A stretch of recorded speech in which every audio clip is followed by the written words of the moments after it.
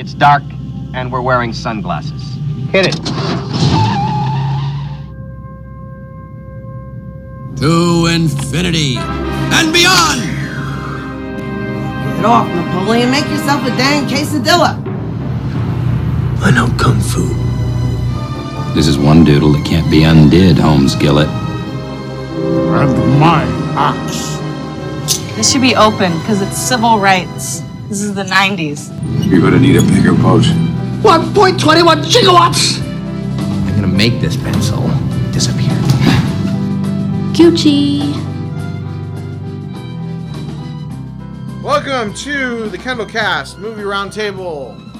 I'm your host, Kendall. With me, as always, is Ian. Hi, everyone. Kendall, you seem very excited today. I'm just putting on my face. Jeff. Your face is very visible and clear right now. And Nick. Hello, everyone. I won't talk about Kendall's face.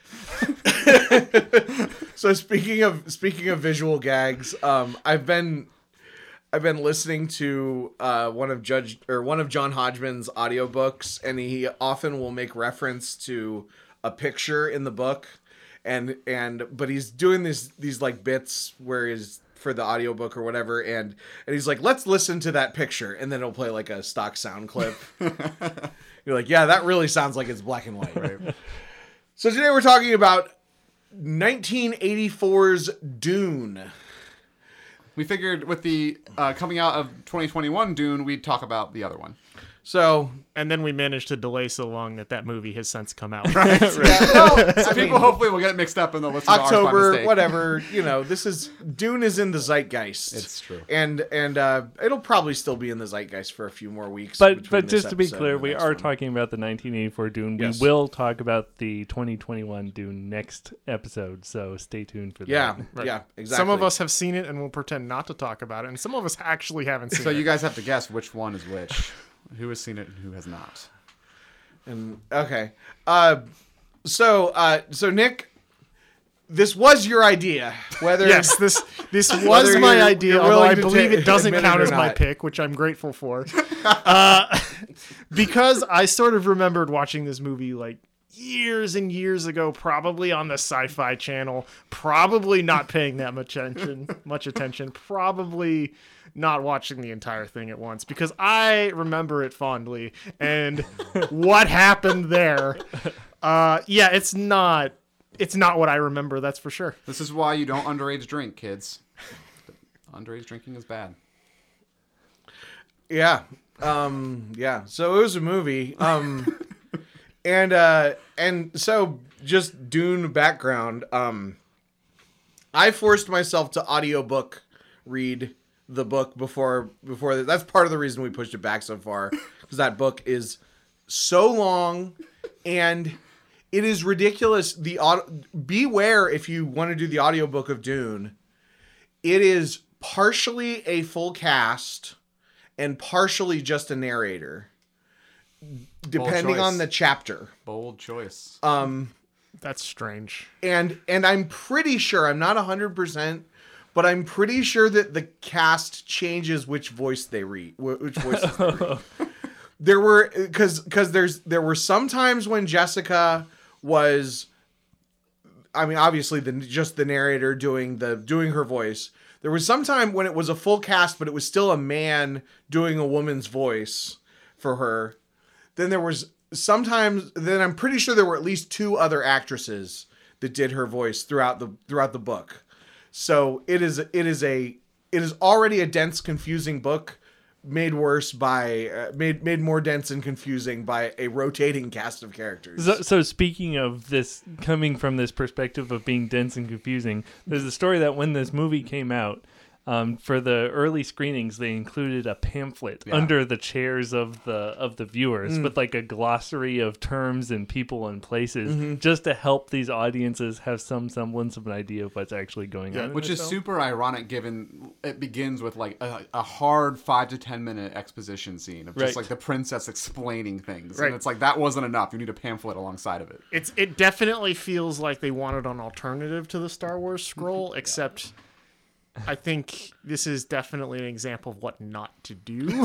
So that's interesting you say that, because I actually really liked the exposition dumps from the princess, because those are in the book, but they're not exposition dumps. They're like phrases that Muad'Dib says from a book, from an in-universe book. There's a memoir written by the princess. And sure, and sometimes they're presented like that in the movie as well. Like he sees a hologram and they're talking about the sandworms and kind of introducing that topic. Like he's learning about Arrakis as its future duke. Right. But specifically the princess, the little princess narrations that we see throughout the movie, that those are at the beginning of every chapter of the book, but they don't help you understand what's going on. I wish that there was something at the beginning of every chapter of the book that had helped me. So was that the princess at the beginning, or was that actually the mother? Because I thought it was the mother at the beginning, but no, it's the Emperor's daughter. No, it's the Emperor's daughter. Okay, the princess who then Irulan. never shows up again in the entire movie because they just cut her. Which she doesn't show up in the entire book either. She's there at the end of the movie. Yeah, she's well, she better be, because she's got a very important part in the universe to come. Yeah. The end of the movie is weird. In the end of the book, he marries her. Yeah. But, oh, really? Yeah. Interesting. Yeah, that's didn't get that from the end of the movie? I did not. Where it suddenly started raining? Yeah, the raining. I noticed the rain. Where it uses water, the one thing that destroys sandworms, to cover the entire planet to secure his reign. Yeah, no, they just ruined it. It doesn't make any sense. To secure his reign? Because it was raining? Oh, God. We'll be here all week, guys. I don't know. I mean, I it was weird. If this is, I assume this is the first time David Lynch worked with Kyle MacLachlan, and then later he was in Twin Peaks, and he's the best part of Twin Peaks. So I just know Kyle MacLachlan from How I Met Your Mother. I don't know if anybody is a Twin Peaks person. Nope. No. Nick would not like Twin Peaks. I think Ian would like Twin Peaks. Jeff would overthink Twin Peaks, but I like it for what it is. Just the one. I'll take your word for it and not watch that movie. That's fine. It's a TV show. Perfect. Even more time saved. It's actually very similar to Dune in that it I think is very influential for what came after, but maybe doesn't hold up perfectly on its own. So we quickly are introduced to a whole lot of characters and planets and the whole political situation. I tried to take really good notes while I was watching through it to sort of like be able to discuss this intelligently later without actually going into the source material. I mean, good luck. But what I found is that I did ultimately get a pretty decent, a view of the houses and what was going on, to the movie's credit. However, I did also find myself continuously going back in my notes as I realized what things were later. Like during the first scene, I thought that the weird the navigator, which is like that brain space whale thing, I thought that was the Emperor, and the other guy was some other politician, but it turned out that was the Emperor. Okay. Well, and I mean, the direction of shit talking happening definitely gives you right tells you where the authority truly the whale lies. had all the power in the situation, so which is why I mistook him for that leads me to my first question for the expert on the novel, Nick. Oh God. Is that a character in the novel? The space whale thing? The space whale would be that. I think he's supposed to be the head of the Navigator Guild. Okay. So I don't remember if that's a character, but it's a faction. Okay. I think they decided to show it. I don't know if it actually appears. Are they giant whalefish? I believe that yes, they are actually like the shape and things that don't leave their ships, but they had to show it because why wouldn't they? Right. What about the scene where it's like flying around and shooting lasers in space? I have no idea what was happening there. You mean the end? It was like in the middle. It was how they were flying. He was folding space time, and he reached out to the first planet, reached out to the second planet, and then was basically creating a link between them. Because that scene made me deeply uncomfortable. Yeah. I can't. So I with can't the explain mouth. it. So there was definitely. I think if you knew anything about Dune, it definitely helped you watch the Dune movie. If you didn't know anything about Dune, good luck. Right? Because like I was watching the movie and I had the opposite experience of Ian, where I did not take a single note. I just watched it, and by the end, I was like, "What did I just see? I have no idea what just happened. I could not tell you any factual piece of information about this film." Hold on. Are we at a point where I'm the one that's going to be defending this movie? I think so. Because I think that I came out of it. I mean, really, I thought it was a pretty positive experience. Like I think that it has elements of like I think obviously it fails completely isolated. If it wasn't an adaptation of something, it completely fails as an original concept. But yeah, and I have another good example of that. The introduction of the character Alia, Paul's little sister. Oh my gosh, she's so creepy. Yeah, well, I mean, she's creepy. She's supposed to be creepy. But really, like if in a you bad just way. look at it from a film perspective, she plays no real role. Mm-hmm. I right? honestly, she shouldn't have been in I it. watched that scene and I was not sure whether that was one of his future dreams or something that Right. actually happened. That made Like, no she's, sense. I mean, she's creepy, but not in like a good way. Like they to were be going fair, for. She was creepy. when and cheesy. when I was in that part of the book, I wasn't sure if it was one of his future dreams because that just like the second act or the second half of this film, just like it's like it jumps from one thing to another thing to another thing to another thing. That's how I felt like the second half of the book was. Okay. It very like I mean, except for it took instead of it taking 45 minutes, it took 10 hours. So I know, like behind the scenes, David Lynch, when he made this film, he originally wanted a 3-hour runtime, but the studio basically enforced like a 2 hour and 15-minute runtime, and he was not happy with it. Right. So like, you can see that in the film, right, where they just like exposition over like long segments of time, and they montage really quickly through these developing things, and a lot of it feels extremely rushed, which I think kind of hurts the story overall and makes it hard to follow at times. Right. This kind of comes up to another point I wanted to make about that was very confusing for me, even the fact that I knew what was supposed to happen. The use of internal monologue over top of so where they were saying what they were thinking at first, I was like, oh, she's reading his mind because she's sitting in another room and she can clearly hear what's happening. And I'm like, oh, okay, we're going to be consistent.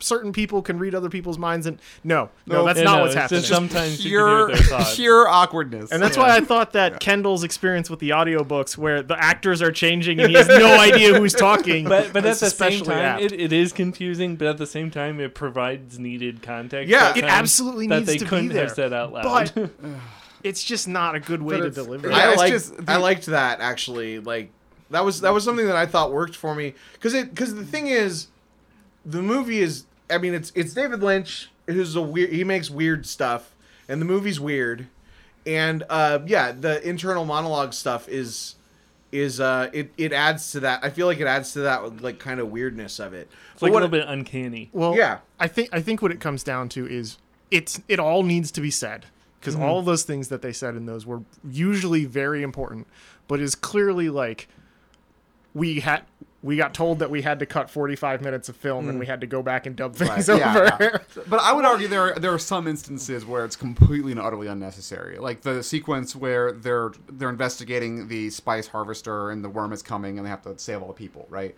Well, in that moment, right, like Duke Atreides decides, leave the spice, save the people. And that's obviously like a heroic moment for him where he's likable. And then the scientist guy's like, I like him, but he thinks it, and I'm like, you don't need that. Like, it's obvious from the My choice. favorite part Like, is I was about to bring that up as perhaps my favorite use of it in the entire movie. So the other thing is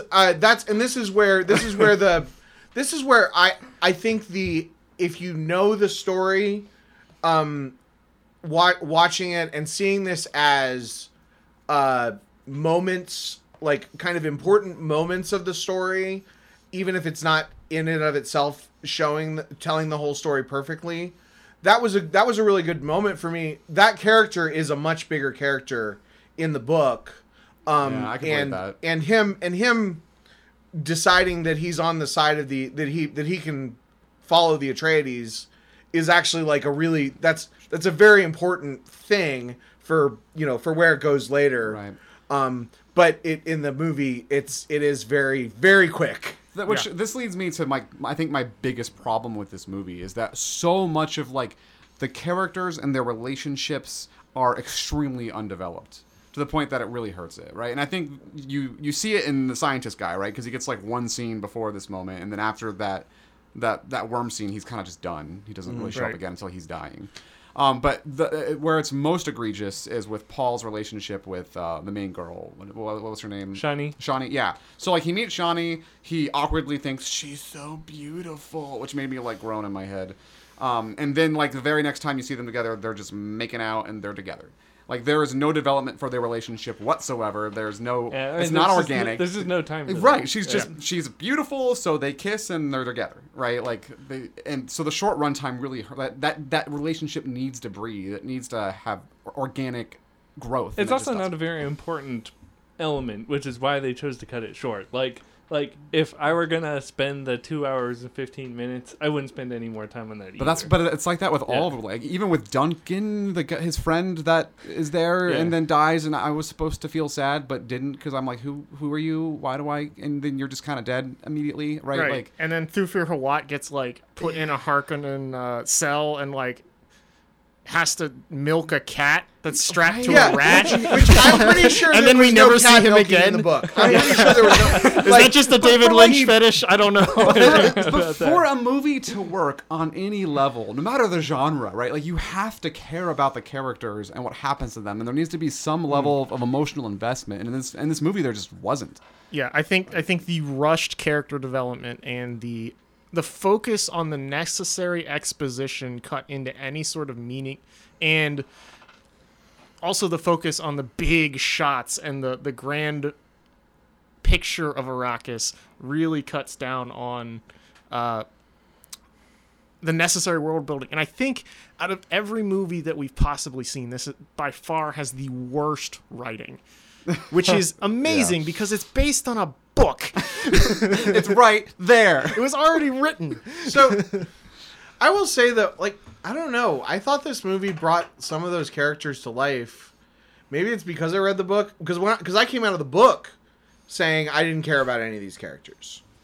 I thought that that Paul is a much more interesting character in the movie than he is in the book. I thought that his relationship with, they call her Cheney in the audiobook, so that's what I'm gonna call her. Shiny. His relationship with her, it has, well, first of all, it's way dumber in the book because she's his like concubine, and he fights a guy to the death and then inherits his wife, and then he also ends up marrying the princess, and the last line of the book is like, it's better to be a concubine than a wife anyway. Is what Jessica says. So interesting political shit. Right. Of course, she was one too. Yeah, that makes sense. Yeah, it's just like, I don't know. I kind of saw them as real people in this. I thought this movie brought a lot of stuff to life that was very dry and nothing in the book. The scene that probably my favorite scene that I thought was like very much this is a thing in the book and I don't really understand what's going on, but they make it seem like it's important, and is when he goes to ride the worm. Which is super cool, by the way. Yeah. It was very visually stylistically cool. Yeah. It is cool, but they don't explain it at all. Yeah, I mean, they don't explain it in the book either. But to be fair, like I want to refrain from like constant comparisons to the book. I know you read it and you put a lot of time into reading it, but at the same time, like, I mean, I grant that you're. I mean, if we're, I'm just trying to say where there are some positives here, because it does fail as a film. Yeah. But that's boring to just say getting that it fails into that. as a film. Yeah, definitely there are some positives. But it's fun when you talk about why it fails as a film. Actually, I genuinely enjoyed this film in general. Like yeah, I have all these problems with it, and it is a mess. But actually, it was kind of fun too. Like the weird blocky force fields were cool, and cool honest trailers. The Minecraft the fighting. sandworms were super cool. Like the spectacle of it on the film for this time period and everything. Like they did a really good job with like the stylistic portions, and I liked all the casting decisions, and the costumes were just kind of crazy and garish and Right, like I agree with you that like conceptually the sandworm writing is cool, right? Like especially when they went that direction, I remember thinking, oh, that's really interesting. But I feel like they executed it really poorly, especially at the end, right? Where you have this big fight and they're riding these sandworms and they're just like shooting guns at each other, and that's all that's happening. And I'm like, yeah, I'm like, Jeff. what is the point of riding these worms if you're just going to be firing guns at each other? Jeff, and I have a nothing question for you. is going on? Did you pick up on the fact that they set off nuclear bombs at the end?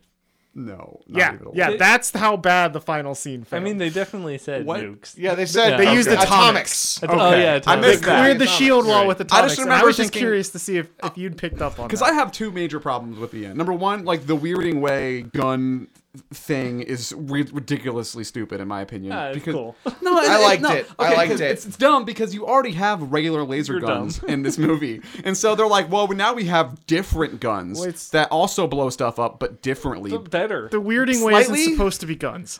But yeah, it just makes no sense to me. Like, why is this slightly different gun? It's like in Star Wars, you have like a regular blaster, then you have like an energy pulsing blaster, and they act as if like the energy pulsing blaster is this mega trump card that's way cooler and better than the other type I of mean, gun. it is clearly much more powerful, and Yeah, it but, like- allowed Paul to train the Fremen in a way that would allow them to overcome a superior force. Sure, but it just didn't have that level of difference to me. Like you fired it and it But, created like- a small explosion instead of a slightly smaller explosion that a regular gun would create. I just didn't believe that those guns provided enough power to really sway things. But in all the scenes where there was open conflict between the Fremen and other forces, the Fremen were just destroying the enemy forces. Yeah, but you can make an argument that's just because that's what the movie needed to happen, not because it No, made it's because sense. of their technological advantage, because of the weirding ways, right? That's why Paul was able to do it, because he was this chosen one,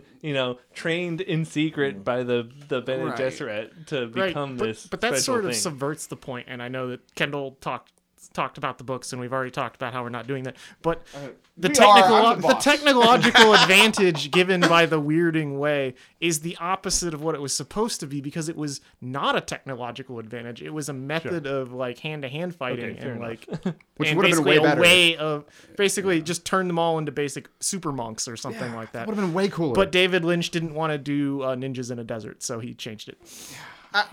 Give him a slightly better gun. So here's another thing. This movie works in a way that it's what The Fifth Element was trying to be. I was totally thinking that coming in here. This is like The Fifth Element, but worse. No, this is Yeah, way worse. Yes, it's way better. no. No. Because The Fifth Element was the whole time I was watching The Fifth Element. Aside, I guess I don't like Bruce Willis, but The Fifth Element doesn't work for me because it rings false.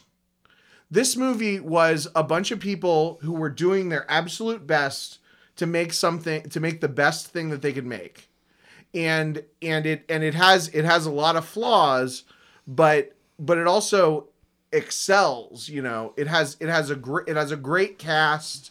It has great visuals. I'm gonna have to take issue with that. I think the visuals are pretty bad overall, especially compared They're to. pretty good for 1984. Even still, compared to Return of the Jedi. Return of the Jedi's visuals are way better, and this is a high budget movie. You can't even use budget as an excuse, right? Compare the spaceship scenes. Like the spaceship scenes in this movie look like you're something like a third grader made on Photoshop. I mean, ILM kind of changed how that works. So the special effects are not as good, but the cinematography, the shots, the overall style of the world that you're in are excellent, and I mean yes, there's parts of it that completely fall on its face. The Baron Harkonnen, I don't know why they had to make him so gross. In both visuals and character. Well, I mean, they made his character gross but like his visuals were, ugh.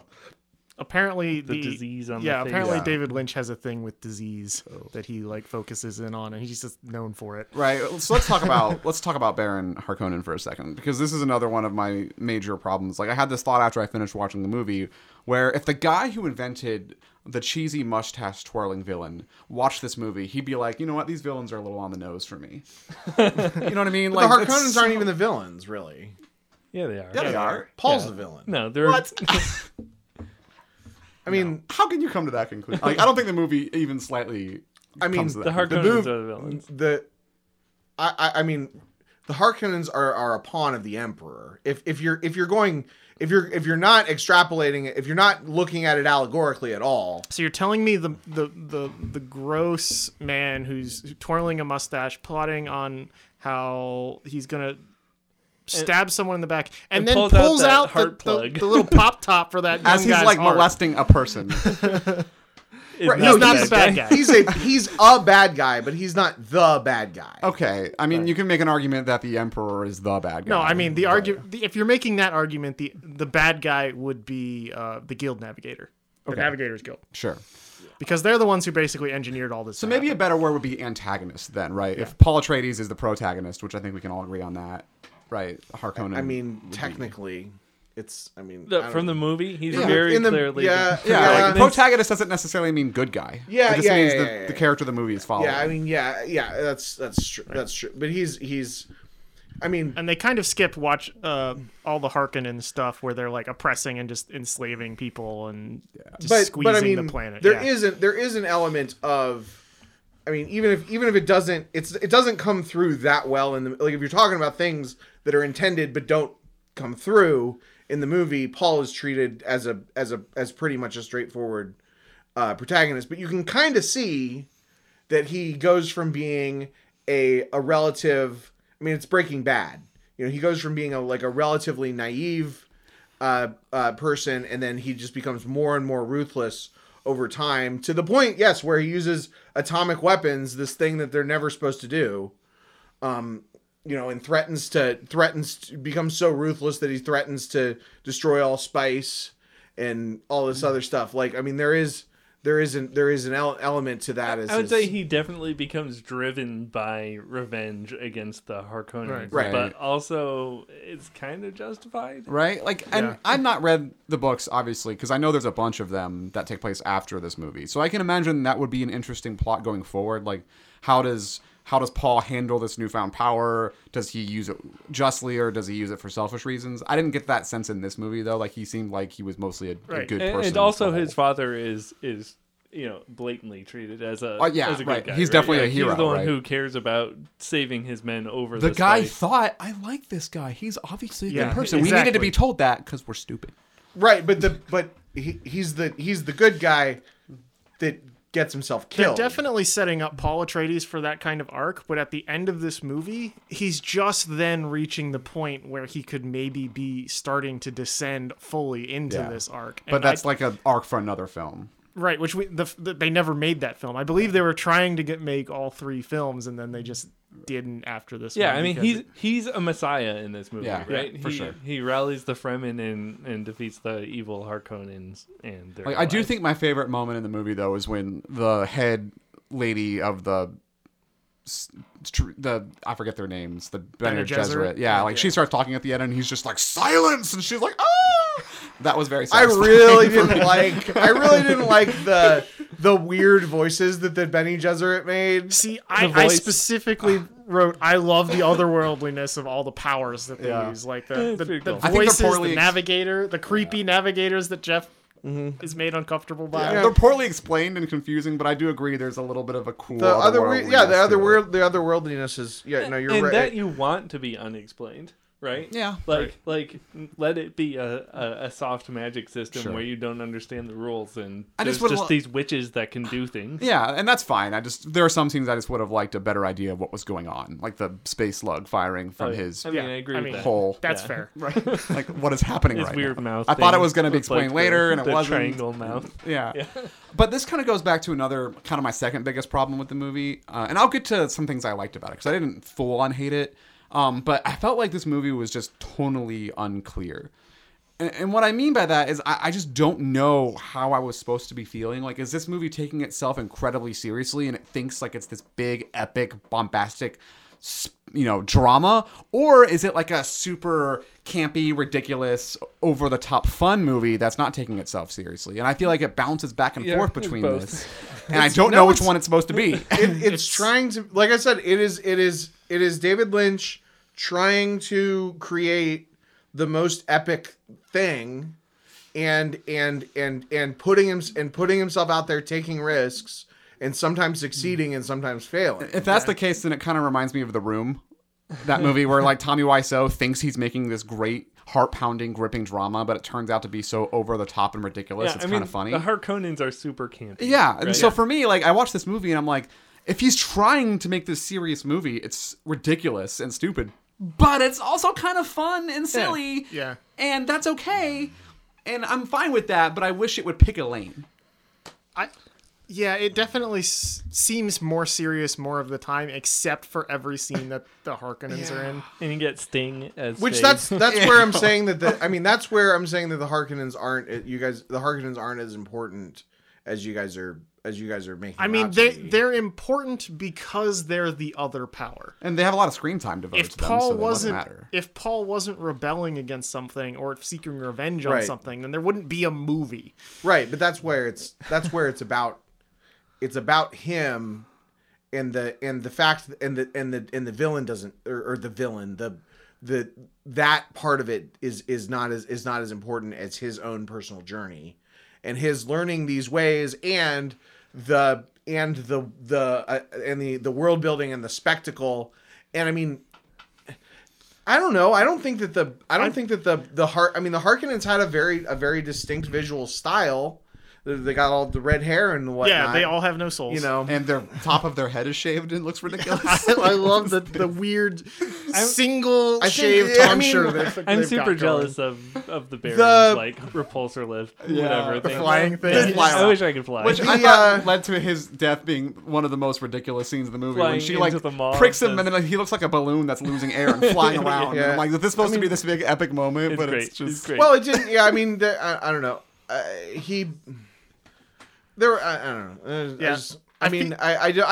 Jeff, I disagree with you about everything. I mean, This is the what closest thing the that you listeners said, come though, for. the closest thing that you said to something that I agreed with is that this falls into I've never seen The Room, but it falls into that category of something where it works and you can take it seriously, or you can enjoy you can enjoy it on multiple levels. Wait, did you just say that The Room works? Because it doesn't. I don't know. I think The Room does work. I think No, The Room it is a fantastic I've movie. not seen the original Room. or the The Tommy Wiseau version. Like, Okay. it's so bad, it's hilarious. I haven't like- seen it, but so it's maybe Jeff is wrong about that too. But He is. It's so good. But the it's, thing- it's a but cult it's classic. awful. Right? It's awesome. I just sometimes these movies you watch, you see an adaptation, a sci-fi adaptation. Sometimes it's clearly corporate meddling, which I mean, I guess there was an element of that if you had to edit it down, but other than that, I didn't see a lot of corporate meddling in this. This seems a fairly faithful adaptation, and any liberties that it took were felt like they were David Lynch's liberties. Right. So this is at least his attempt at his vision. And it's a mess. Like, there's parts of it that are a mess, but it's different from something like Fifth Element, where everything just rings fake. Where your Fifth Element was trying to be campy, and trying to do, trying to be obnoxious and succeeding at being obnoxious. Like it just felt fake all the way through. Where this felt very real. Hard disagree. Kyle MacLachlan's portrayal as Paul is very believable and also very different from anything that actor has ever done since. Because he's pretty much always just played his Twin Peaks character since then. I did feel like it was a little jarring between them introducing us to the concept of this Messiah figure and and suddenly realizing that Paul is going to be that character. Like Right. it sort of like took it for granted that of course he is this character, whereas it felt like it should have been something that he discovered over the Yeah, it's like course of you're told through other characters' thoughts that he's the Messiah, because Right. everyone keeps thinking, "Is this the one?" Yeah. Right? He will know your ways as though he was born into them. Or the that head of sort the thing. or the head of the Bene Gesserit lady, right? She thinks that a bunch of times. Obviously, he's the Messiah guy. Right, but my point is like he just kind of once he realizes he's the one, he's just like, oh yeah, okay, let's go. You know, he just kind of rolls with it, and he doesn't like. I don't feel like he has much of an arc really, like where he struggles with it. And am I ready for this? Is this something that I don't want to be burdened with this? There's no narrative There's doubt. nothing like that. Yeah, but he just is definitely rolls with it. portrayed in this film as like a prodigy. Like Yeah. he's already really good at everything. He's kind of a And Mary so, Sue. So it's natural for him to fall into that role. Yeah. And I thought that was not the worst given the constraints that they had on time. Right, and right. everything. Yeah, no, it's. I mean, it I think it was a doesn't. No, deliberate yeah, choice. you're right, but it doesn't matter. Like, I mean, it still is. There's getting to see those moments is worth it. And I agree with you in this case. Like I think it was probably the right choice given. I feel like that's just an excuse for it being bad, right? Like the movie doesn't work, and you guys are Yes, like, the movie well, doesn't work. And That's so you're the like, end of the podcast. You're like, because the movie doesn't work, it's not as bad as it could have been if it was even worse. Well, and I'm like, because- that's true, but it still doesn't work. There are things that are done kind of well in the movie, and I think maybe we should focus a bit more on that. Yeah, that's than- fair. There's Yeah, some I good mean, stuff. you've been ranting for the last 40 minutes about why the movie is horrible. That's true. I And can talk about some Ian and I positives. came out of it liking the movie. So I'm still not sure if I like the movie. There's so much that I love that should have worked for the movie. There's so much that like it's exactly the kind of movie I want it to be, except that it just does. There's no tendons between the movie. It doesn't flow. It doesn't do anything. Unlike but The anyway, Spice. Right, I was thinking the spice must flow, but like, apparently the the movie does costumes not. are fantastic, and for 1984, honestly, the CG is pretty good, and the shields are hilarious, and I love them. Big flashy things. I like them. Right. The guns and the laser beams, not as much, because sometimes when the guns fire, there's a beam. Sometimes when the guns fire, there's nothing happens. Sometimes it doesn't make any sense. And where did he get all the guns anyway? Like after House Atreides was destroyed, and then he's like wandering with the Fremen, and then suddenly there's like 50 of them. Yeah, he just has them. He just has them somehow. But I mean, plot-wise, Fremen it doesn't had it. matter because they were never a material thing anyway. So Fremen had it Why?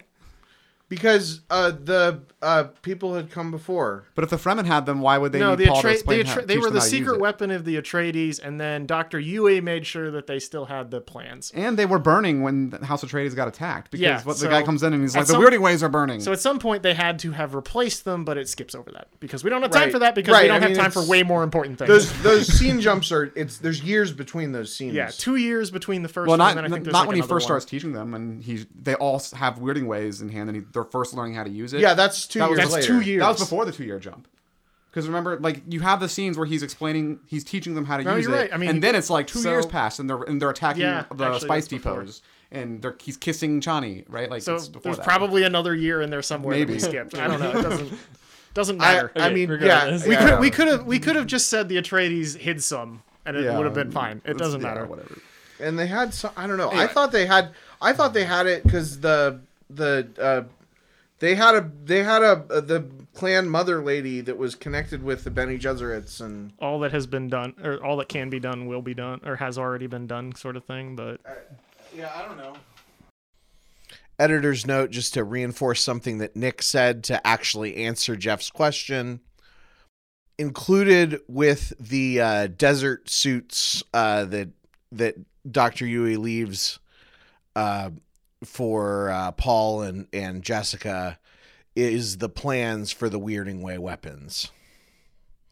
There's a scene in the movie where that clearly happens. It goes by quickly if you're only on first viewing, but it definitely happens. I watched the movie again. I think the visuals and all the concept art and all that stuff. Like the idea of the movie, and if you took a still from the movie at most points, it'd be like, man, this looks like it's gonna be awesome. I agree with you. Like and I think the strongest thing about this movie, it's conceptually really interesting, right? Like the idea of riding the worms, super cool, right? Like even just the basic concept of there being this one planet in the entire universe that produces this extremely rare resources that everybody wants, and it makes the universe function, right? And that's a great and then the whole setup thing with for the rhythm and the sandworms and how that interacts that's with awesome, everything. right? Walk Like, without rhythm. I definitely could have Thumper, used like Stilgar, like, or somebody explaining that, like, oh, you put the clamp in and the worm doesn't want sand in the clamp, so that's why it rotates and puts it up on top. But it just leaves you to figure that out on your own. But like the overall plot is really cool, right? Where like you have this incredibly important world, and the Harkonnens had it for a long time. But then the Emperor's like, oh, let's just sort of give it to the House Atreides as bait to lure them here so that we can attack them and wipe them out. Yeah. And then that happens, and then Paul has to like rise from the ashes, figure out a way forward. That's a good story. Like I think there is a good story here. Which is good, because next time we're going to be watching this story retold. Yeah, the bone, it's like a house that has great bones. That's a really cliche thing to say, but it has great bones. It's just the finishings don't work, and you walk in and it doesn't flow very well, and it's outdated. Unlike the spice. But like the floor plan, right? But the floor plan is great, and there's so much potential there. Yeah. I think that's why I'm really more disappointed in this movie, is because clearly there's at least a good story here. Yeah. Not necessarily a great story, but a good story and a good world. And there's a lot of really cool things in it. Also, the And Hunter Seeker is cool. with T-Rex vision, which I love. Oh, yeah. Like the credit almost goes to the author of the book. What's his name? Frank Herbert. Frank Herbert. Yeah, like he definitely devised a really cool world with really interesting lore and so much room to do some cool stuff. We just don't have quite enough time to explore. Right. Right? Yeah. And Frank Herbert was very much like a Tolkien style writer, where he writes a story and then writes another story, and then he writes many books about the backstory before his first story, because I think there was a book for every single one of the noble houses. That So he read the Silmarillion and he's like, "Hey, Tolkien, hold my beer." I'm gonna write 10 of these, not just one, 10. Right? But there's depth there. Like there's enough space in this world to allow for that, and that's pretty cool. I don't know. I thought the book was bad. The movie was good. I mean, You're wrong about both of those things, and I will die on that hill. I think that the movie did all of the criticisms that Jeff has about the movie are true of the source material, and I think that if anything, the movie reined in those things. The confusing plot jumps is straight from the book, and the movie humanized all the characters. I mean. It's and it made, and I mean the biggest issue that I had with the book was that it was the world building was not great, and I think that this movie succeeded, and maybe it's just because it's a visual, because a lot of sci-fi concepts depend on the visuals so heavily. Well, yeah, and a lot of sci-fi books really rely on internal monologues too, which is again a thing that the movie struggles with. Yeah. Because I mean, so much of the movie is about controlling yourself, controlling others, and only letting your own will control you and guide your actions, which is something that is so hard to show in a movie like this, with what felt like insufficient time, because they struggle to choose between saying nothing and explaining nothing, or a 5-10 minute info dump that no one will follow.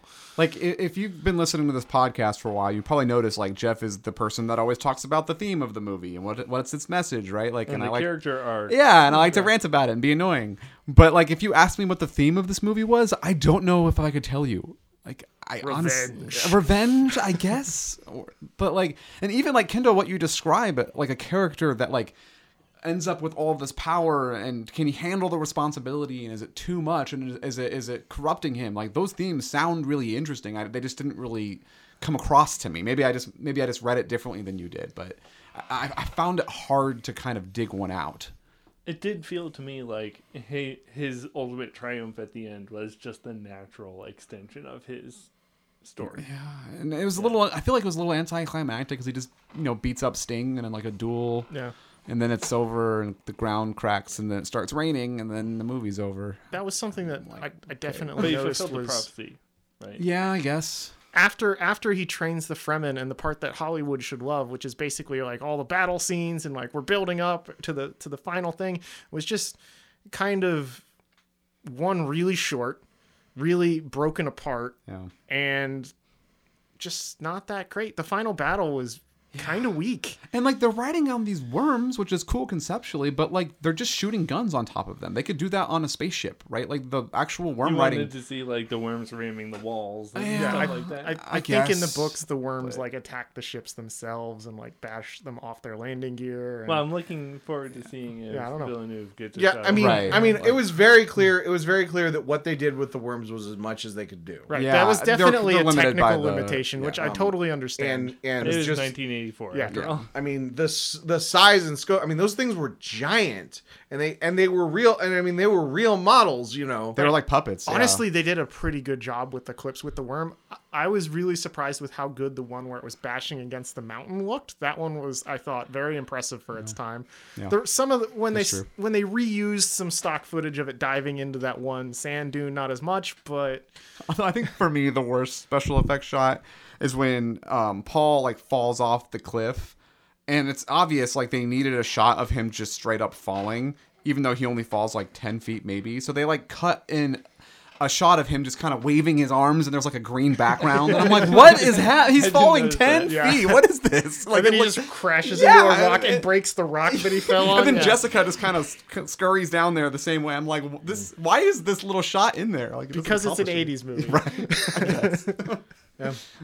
I think that's definitely just age Yeah. of the film. But like I said, like if you go into it expecting kind of a campy, over the top, silly movie, then maybe you'll find a lot to like here, right? I think like maybe that's why I enjoyed it so much. Yeah. Like I went in with really low expectations. Like I know this movie isn't any good. Let's just see what I can get Yeah. out of it, and I had fun. yeah. I think, and that's probably, again, expectations about this movie are probably one of the most important things, because I remembered really liking it, and I am disappointed by it. And if I had remembered that it was just campy garbage, I probably just would have enjoyed it for what it was. But I struggled with that. I don't feel like it's campy. It's super just campy. It's super campy. I don't think that's not the word I would put it. You used that word earlier. They're like Boy you're- Scouts, it's so if you campy. want to apply a new word, this is your chance. I don't know. I feel like it's a beautiful mess is how I would describe it. That's a better way of putting it. I'm It gonna is a bleep out when visually I say appealing campy. mess. I'm not sure beautiful is the right word. It's trying. I'll give it that. And it's what's the word? I don't know. It's authentic. I mean, that's what it comes down to. It's a you can really tell that it is the best way attempt at somebody's vision, at two people's visions, really, at David Lynch and at Herbert, whatever his name is. Let's just be Frank happy Herbert. that we get another attempt now. Yeah. Yes, there is a round 2 coming. I'm looking forward to round 2. I bet I like this version better. I bet you will too. I'm almost sure of it. Oh, and you'll still think that Fifth Element's worse. That hurts me deeply. I'm sure that I think the Fifth Element is much I better. have a than feeling that I'll like the Dune. I have a feeling that I'll like, actually, because a lot of the issues are, I don't know. I like that they didn't do as much women as property stuff in the movie. I mean, some of that's it's 1980s. Some of that is old sci-fi is not a super great place to go Yeah. looking for Well, that it sort was- of like Yeah. thing. Like a lot of the authors are really like the themes for a lot of the old sci-fi are not Yeah. PC at all. I think it was part of the. I think it was part of the allegory with the religious. I mean, even in this, like they talk about the women, going where women cannot. Having the man go where the woman cannot. Like, yeah. Well, and also just the idea that women are like a thing to be earned, right? Because like Paul grows into his role as Moedim and starts to become a leader.